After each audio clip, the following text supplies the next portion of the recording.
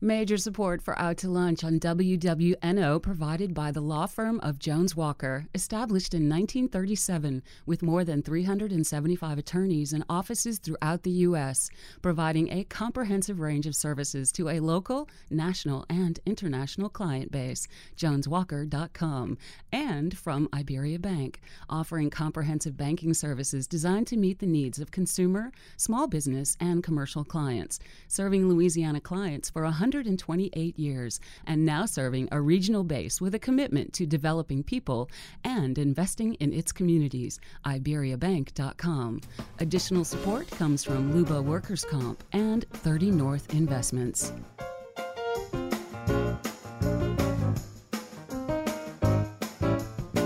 From Commander's Palace Restaurant in the Garden District in New Orleans, we're Out to Lunch with Peter Ricchiuti. Peter Ricchiuti is Tulane University's A.B. Freeman School of Business professor and economist. It's business, New Orleans style. Hi, I'm Peter Ricchiuti. Welcome to Out to Lunch. Traditionally, we've made a distinction between art and commerce. We go so far as to suggest it's anatomical, that creativity and the ability to conduct business are actually different sides of our brain. If you stroll around the art galleries in New Orleans, you'll find that if the neurological theory has any basis in fact, it's not true for everyone. A number of artists, including the late George Rodrigue, Alex Beard, Amanda Talley, Haruni, Blake Boyd, and others, sell their own and other artists' work in galleries they own and operate. Ali Bergère is an artist and the owner of not one, but 3 outlets: Galerie Bergère, Coco Alley Boutique in the French Quarter, and Coco Alley Vegan Shop in the Lower Garden District. Ali, welcome to Out to Lunch. Thank you. It's great to be here. Another New Orleans art form where the creator is becoming the business person is the restaurant business. Most visibly, Susan Spicer, Donald Link, John Besh, and Emeril Lagasse are chefs who also wear a business hat. Before going out on their own, many of New Orleans' most visible chefs spent time in the kitchen here at Commander's Palace. Since 2002, the executive chef at Commander's has been Torry McPhail. Does Chef Torry have any business ventures under his chef's hat? Well, we're about to find out. Torry, welcome Out to Lunch. Hey, thanks so much for having me. I appreciate it. Now, Ali, when a gallery represents a visual artist and they sell a painting, the gallery typically takes 50% of the sale price. By way of comparison, in the literary world, a writer's agent typically takes 10%, and in the music world, the home of finding inventive ways to rip off artists, managers and booking agents typically take no more than 25% at the high end.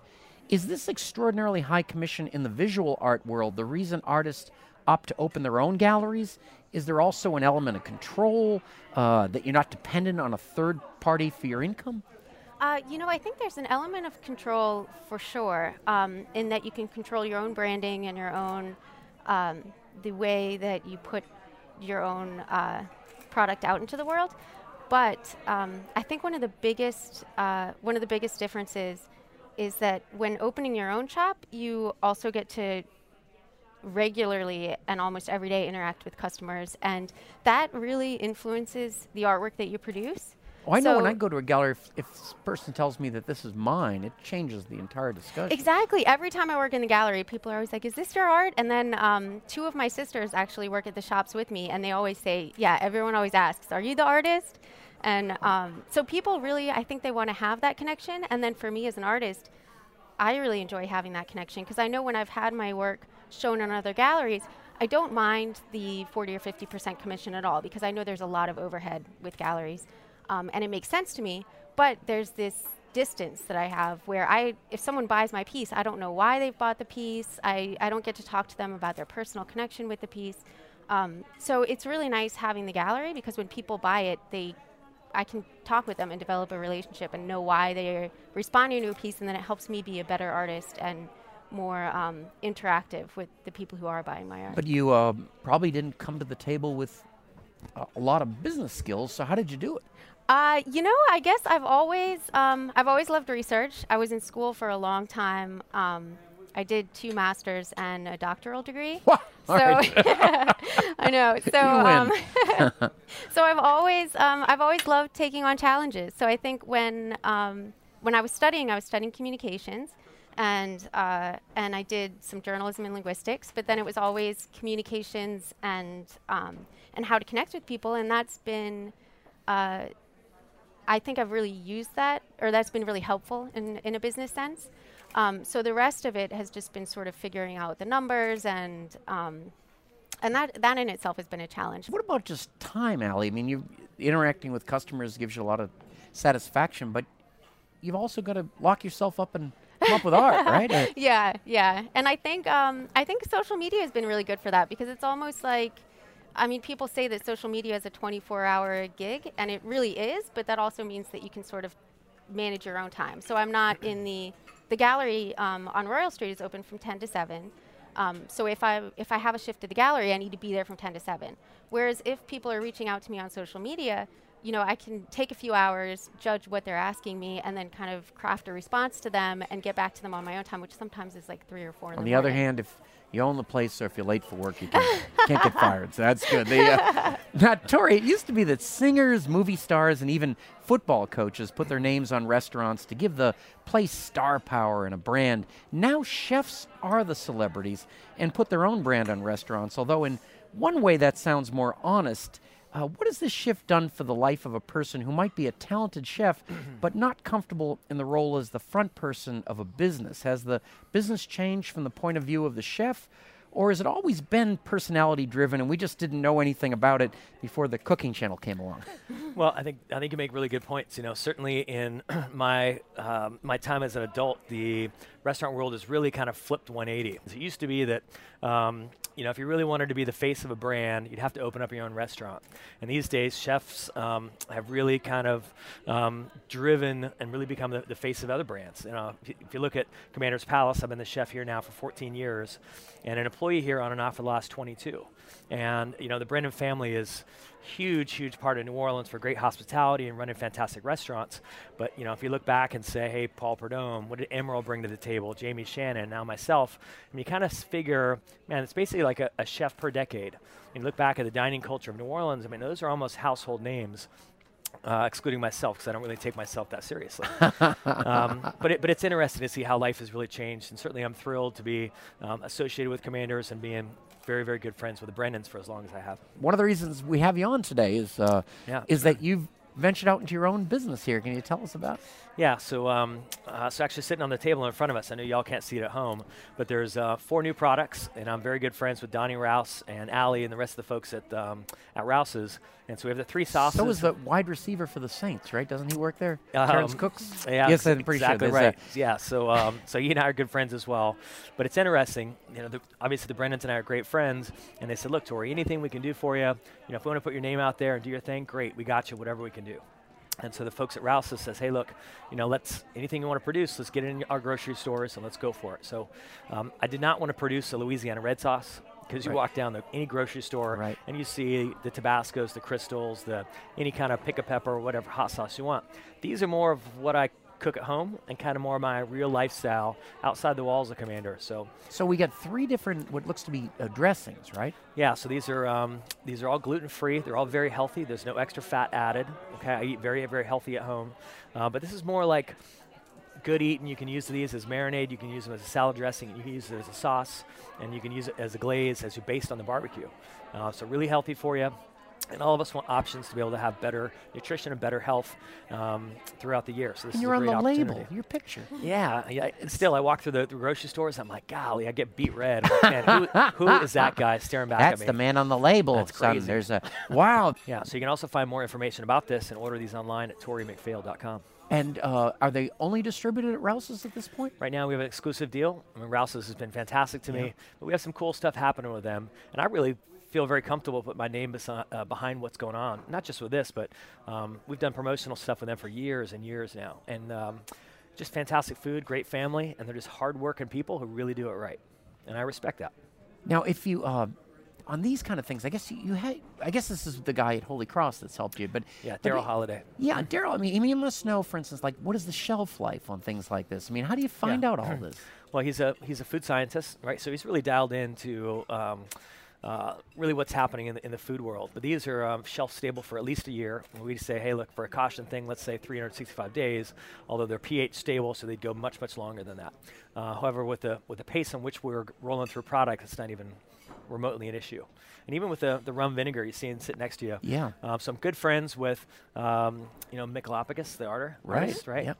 So And he's got the rum company, right? yeah, so I'm good friends with he and also Mike Kelly and a couple of other guys at Old New Orleans Rum. And so these guys sell me what's left in the bottom of the stills when they go to produce really good liquor, right? And so it still has a percentage of alcohol in it. So I actually had a rum mother that was created right here in Ella Brennan's backyard from here about 30 feet away on the outside of the wine cellar, just right here where we're at. And so it was invented and put together December 8th of 2014. So this mother has the signature footprint of Commander's Palace. It's the only mother like it. It's the only one in the world. And so when I add this mother into anything that's got alcohol in it, it produces a signature, one-of-a-kind, only created once. I've never heard that term either. Yeah. The mother. Yeah. Do you feel like you compete with like the hidden valleys of the world? It's Well, hidden. I've never seen the valley, I actually. I think that's eventually the goal. Certainly if you see this on the shelf, it is apples to oranges versus any other sauce that you get. But the idea for me is, man, I want to produce something that's never been done before, something that's healthy for you. It really kind of tells my story more than some commercialized, mass-produced product. And so really this is just kind of a snapshot on what's going on. Now, you're the chef here, and then you have this line, and then Allie, we think of you with art, but you've got a clothing line as well. How did that happen, and how different is it than art? It's not that much different because I notice now so much of art is digital or depends on having a digital copy, because if you're doing prints or you're doing giclées, you need to have that digitized version of your artwork. So my first passion will always be painting straight onto the canvas and then having that be a finished piece as it is. But now when you make a print out of it, you need to digitize that in order to make the prints. Now having that digital copy, it was easier, it was more intuitive to go into design as well. So things like doing the clothing design is more in line with sort of a graphic design. But since I had sort of been forced to learn all these digital and learn things in Photoshop and all that, I started getting more into the design, and then it sort of just evolved into clothing, where a lot of people would come in and they say, a lot of my work features animals and sort of cute things. Which is just where I was going to. What is Allie's Wish Dogs? Oh yeah, the Wish Dogs. They're these little desktop animals or animal figurines, and they have a little hole in their head. So you write your wish down on a piece of paper. It's good they're figurines then. You write your wish on a piece of paper, and you roll the paper up into a little tube and stick it in their head. And then you light your wish on fire, and when your wish burns, they blow smoke out their mouths and make your wishes come true. That's pretty darn cool. Wow, I know, amazing. and it really works. It really works. Jeez, that's like New Year's resolutions, things like that Yeah, would no, be. it's amazing. Birthdays, we sell a lot over the holidays, so it's been really busy. And at the moment, we have the dogs and the foxes manufactured, but we have about, I think, almost 70 other types of animals, like wish animals, on the website, which is wishdogandfriends.com. And I hand make all the other ones. So we've been getting these orders, and we have a sales rep, so they're in boutiques around the country. We've been getting all these orders, and I swear I've been staying up like all night making these little animals out of clay. Now, what's your track record on these wishes? Do you know? Oh, yeah. Well, my mom says 99%. And speaking about, are you from here, by the way? my dad was born up over on Jefferson, so uptown, and then my mom's from Pennsylvania. So I was born up in D.C. and then spent a lot of time here as a kid, growing up in Mardi Gras and everything. So I moved back here full time, I guess, about 6 or 7 years ago. And you brought all your sisters with you? Yes. Well, they're slowly. I'm slowly recruiting them. Yeah, a train load. Got somebody to work the galleries. Absolutely. Exactly. Yes. We need It's some the way we did employees. agriculture for years, to have a lot of children. Now it's the part of the show we call the checklist, and it's where we take a few minutes and ask you a quick question that you probably wouldn't find on a loan application. So I'm gonna start with Allie. Allie, what book are you reading now? What's on your end table, bedside table? Well, I've always read for pleasure, but lately I've been reading a book. It is 850 pages, and it is the LSAT preparation book. That is a page turner. It is. Oh, There's a lot I'm not going to tell you how it turns out. Yeah, no spoilers. And you are doing this For fun? I'm a little concerned now. wouldn't say There's fun. only one correct answer here. I so know, exactly. Exactly. Well, one of the most notable things in my career so far in the past year or so has involved intellectual property in that someone copied a version of what I use as my logo and then posted it on Tumblr and Twitter, and then Taylor Swift tweeted it and posted it on her Tumblr, her Instagram, and her Facebook to over, I think she has like 70 million Facebook fans alone. So that was also like, 60 million Instagram. I don't know I know the exact numbers on paper, but off the top of my head, it is millions and millions of people. But it was a pirated copy. So obviously it was a mistake, but at the same time, this pirated copy of my work with someone else's name signed to it that I use to represent my business. And it's a recognizable design. It's a fox. It's a red fox with a crown on it that was copied basically line for line. And so Taylor Swift had shared it out, and it got reposted and downloaded and basically went viral. But at the same time, there was nothing linking it back to me. I had no credit, no compensation, no nothing. I would just get angry, but you got angry and went to law school. That's the difference part. Yeah. That's it. Wow. Yeah. Well, it's tough because at the same time, I think it's easy to get angry, and it's a valid response, but it's also, there's so much sharing going on right now that you have to wonder, well, what's valid in terms of social media, and then what do we owe other artists, and what do we owe society in recognizing artists for their work? And so I think, in going to law school, I'd like to be able to not just help my own business, but when this happened, people help who other knew artists, that it was mine, had come to me and said, something, I've always worried about this happening, or, I had something similar happen with, in my hometown, someone stole this and then got an award for it, and they won, $5,000. And so I ended up connecting with a lot of other artists who had similar worries and wanted to find out how to protect themselves from something like this. That is impressive. Now, Tori, employee turnover is expensive. How do you retain people? I think, particularly in the restaurant business, it's kind of notorious. Yeah, so it's a little different than what we're talking about. But really, the restaurant business, it's people business. It really is. We just happen to be serving food.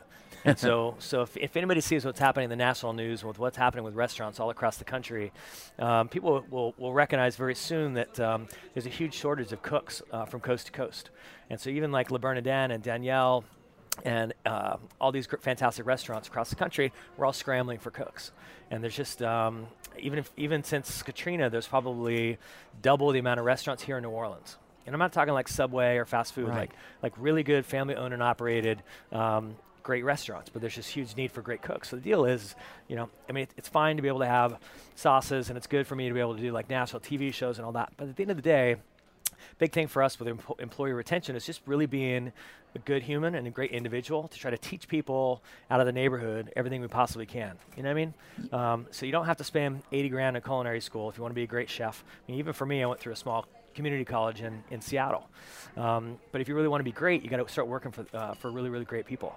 And so for us, it's really been a positive focus to really reinvest ourselves with the people that help run our restaurants. And what's the progress when someone gets hired? They move from one step to the other? Yeah, so there's certainly definitely a chain of command. Commanders is a big place. There's myself, then I've got 11 sous chefs below me. And when we're fully staffed, we'll have 46 hourly cooks. Okay, right now I've got 35. Okay, so we're missing like 25% of the staff. Whoa. And if you go to every single other restaurant in New Orleans or across the Gulf Coast, it's exactly the same way. So really it's the land of opportunity for people that want to come in, work hard, learn a great craft, and do something that they're really proud of. And I just don't know if there's another craft or another career out there that really has that kind of effect on people.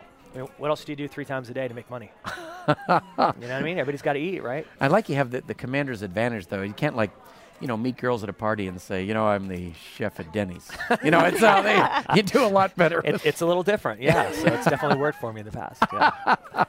Oh, Ali Bergere, Tori McPhail, as a result of this conversation, I'm pretty skeptical about that right brain, left brain theory of art versus commerce. Both of you are artists and business people who are successful at negotiating both spheres of existence with apparent equal ease of access to both cerebral hemispheres. Tori, I know that you have to get back to the kitchen, but before you go, I'd be remiss if I didn't take the opportunity to thank you and your staff for all the wonderful meals you create for us and our guests every week.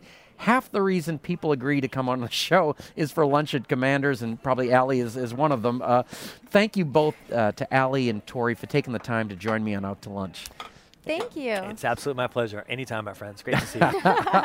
My guests on Out to Lunch today have been Allie Bergère, artist and owner of Coco Alley Boutique, Gallery Bergère, and Coco Alley Vegan Shop, and Chef Tori McPhail, the executive chef at Commander's Palace Restaurant. You can find out more about Allie's adventures in art and Tori's Epicurean exploits by following the links on our websites. It's neworleans.com and wwno.org. Our show is recorded live over lunch at Commander's Palace in New Orleans. Commander's Palace serves lunch Monday through Friday, jazz brunch on Saturday and Sunday, with live music and dinner 7 nights a week. The producer of our show is Grant Morris. Our technical producer is Eric Merle. Mitch Foreman wrote and performs all the music on Out to Lunch. Mitch's new record, Puzzle, is out now. You can find out more about that at mitchellforeman.com. You can get the show as a podcast. You can listen to past shows, and you can keep up with us on all kinds of social media by going to our websites, wwno.org and itsneworleans.com. If you want to know what we look like, you can find photos from this show on our website and Facebook page. These photos were taken by Allison Moon. Out to Lunch is a production of INO Broadcasting for itsneworleans.com and WWNO 89.9 FM. I'm Peter Ricchiuti. Thanks for joining me. I look forward to meeting you again next week around the table here at Commander's Palace for more business, New Orleans style, on Out to Lunch.